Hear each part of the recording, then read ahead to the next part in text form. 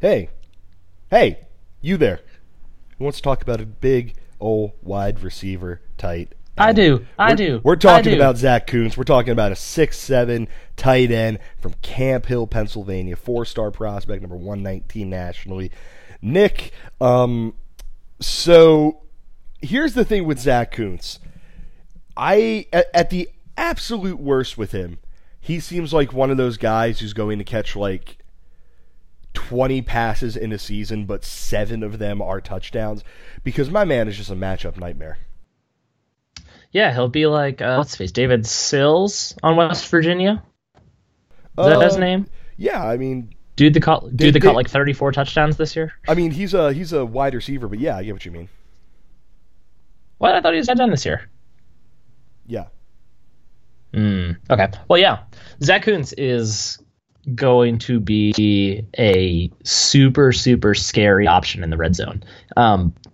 He's, I think, by the time he's kind of cracked the starting lineup, he'll kind of look like Jimmy Graham in the red zone a bit, in that he's just going to be so much bigger and stronger than the guys he's going up against that he's just going to be able to box him out and just, I mean, have no competition for the ball. Like, he's just such a big target, and he has pretty great hands, and he knows how to go up and get the ball at its highest point. Like, there's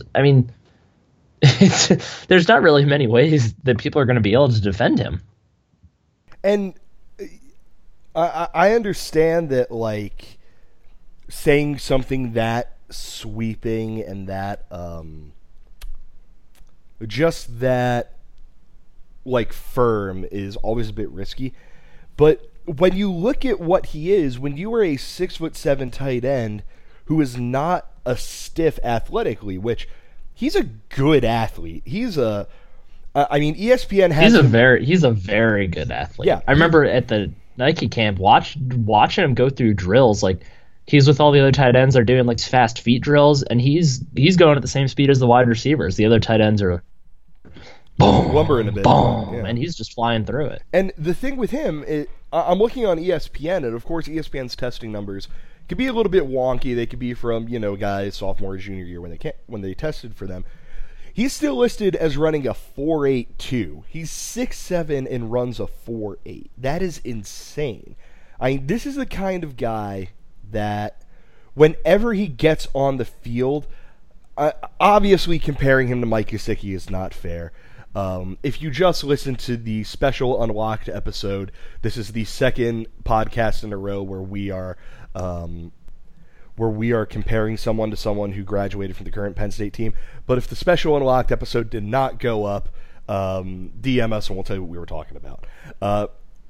But when I look at Kuntz, he's the kind of guy that I don't know how you play defense against him, Nick, outside of, you hope that passes are not thrown accurately, or you hope he has to stay in as a blocker, because if he's able to get out and into the open field, he is going to make big plays happen.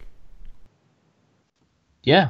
Yeah, I mean, you said there's not really an easy way that teams are going to be able to defend him, because you don't have dudes that are tall enough on a defense to stop someone who's 6'7". And that's not that it's impossible, because obviously there are other really, really tall receivers. Like, look at the NFL. But in college, he's not going to face a whole ton of resistance from guys that are going to be able to stop what he wants to do as a receiver. It's really just going to come down to, is he able to get open, or even a semblance of open? And if he's able, even one-on-one coverage, like if you're able to get him a one-on-one coverage, you're going to be able to get him the ball.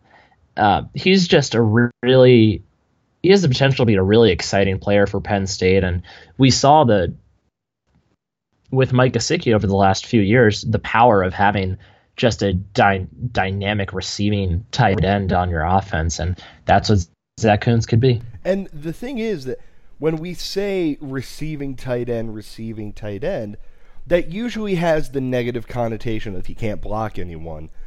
But Kuntz seems like the kind of guy who, once he puts on a little bit of weight, he's going to be a whether he's a good blocker, a passable blocker, a great blocker, whatever, but he's not going to be a net negative as a blocker, which is the thing that I think makes him such an exciting prospect.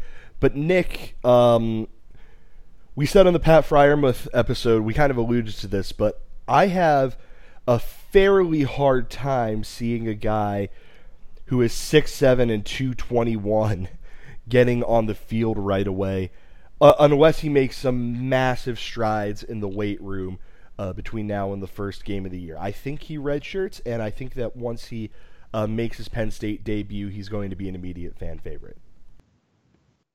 Yeah, it would be really surprising to see him play as a freshman unless there's some significant growth before next year. And he is an early enrollee. Man, I really can't say that quickly. He is going to be an early enrollee, so he'll have time and he'll have opportunities to earn a spot. But I think he's definitely more talented than the returning options at tight end, but at least they have guys with experience who know what they're doing that I think they'd probably feel a little bit more comfortable putting out there than this 6'7" dude that needs to probably add like 30 more pounds before he's ready to take a Big Ten hit. Yeah, but the fun thing about him is that whenever he makes a big play over his Penn State career, it's just going to be a chorus of people in the stadium going, Coons, like Packers fans do with John Kuhn. And listen, I know that doesn't mean absolutely anything, but it's still going to be nice to partake. Like Packers fans did with John Kuhn. Did he retire? No, I think he's on the Saints. Oh, he's on the Saints now. Huh. I think so. Weird. Hail ship.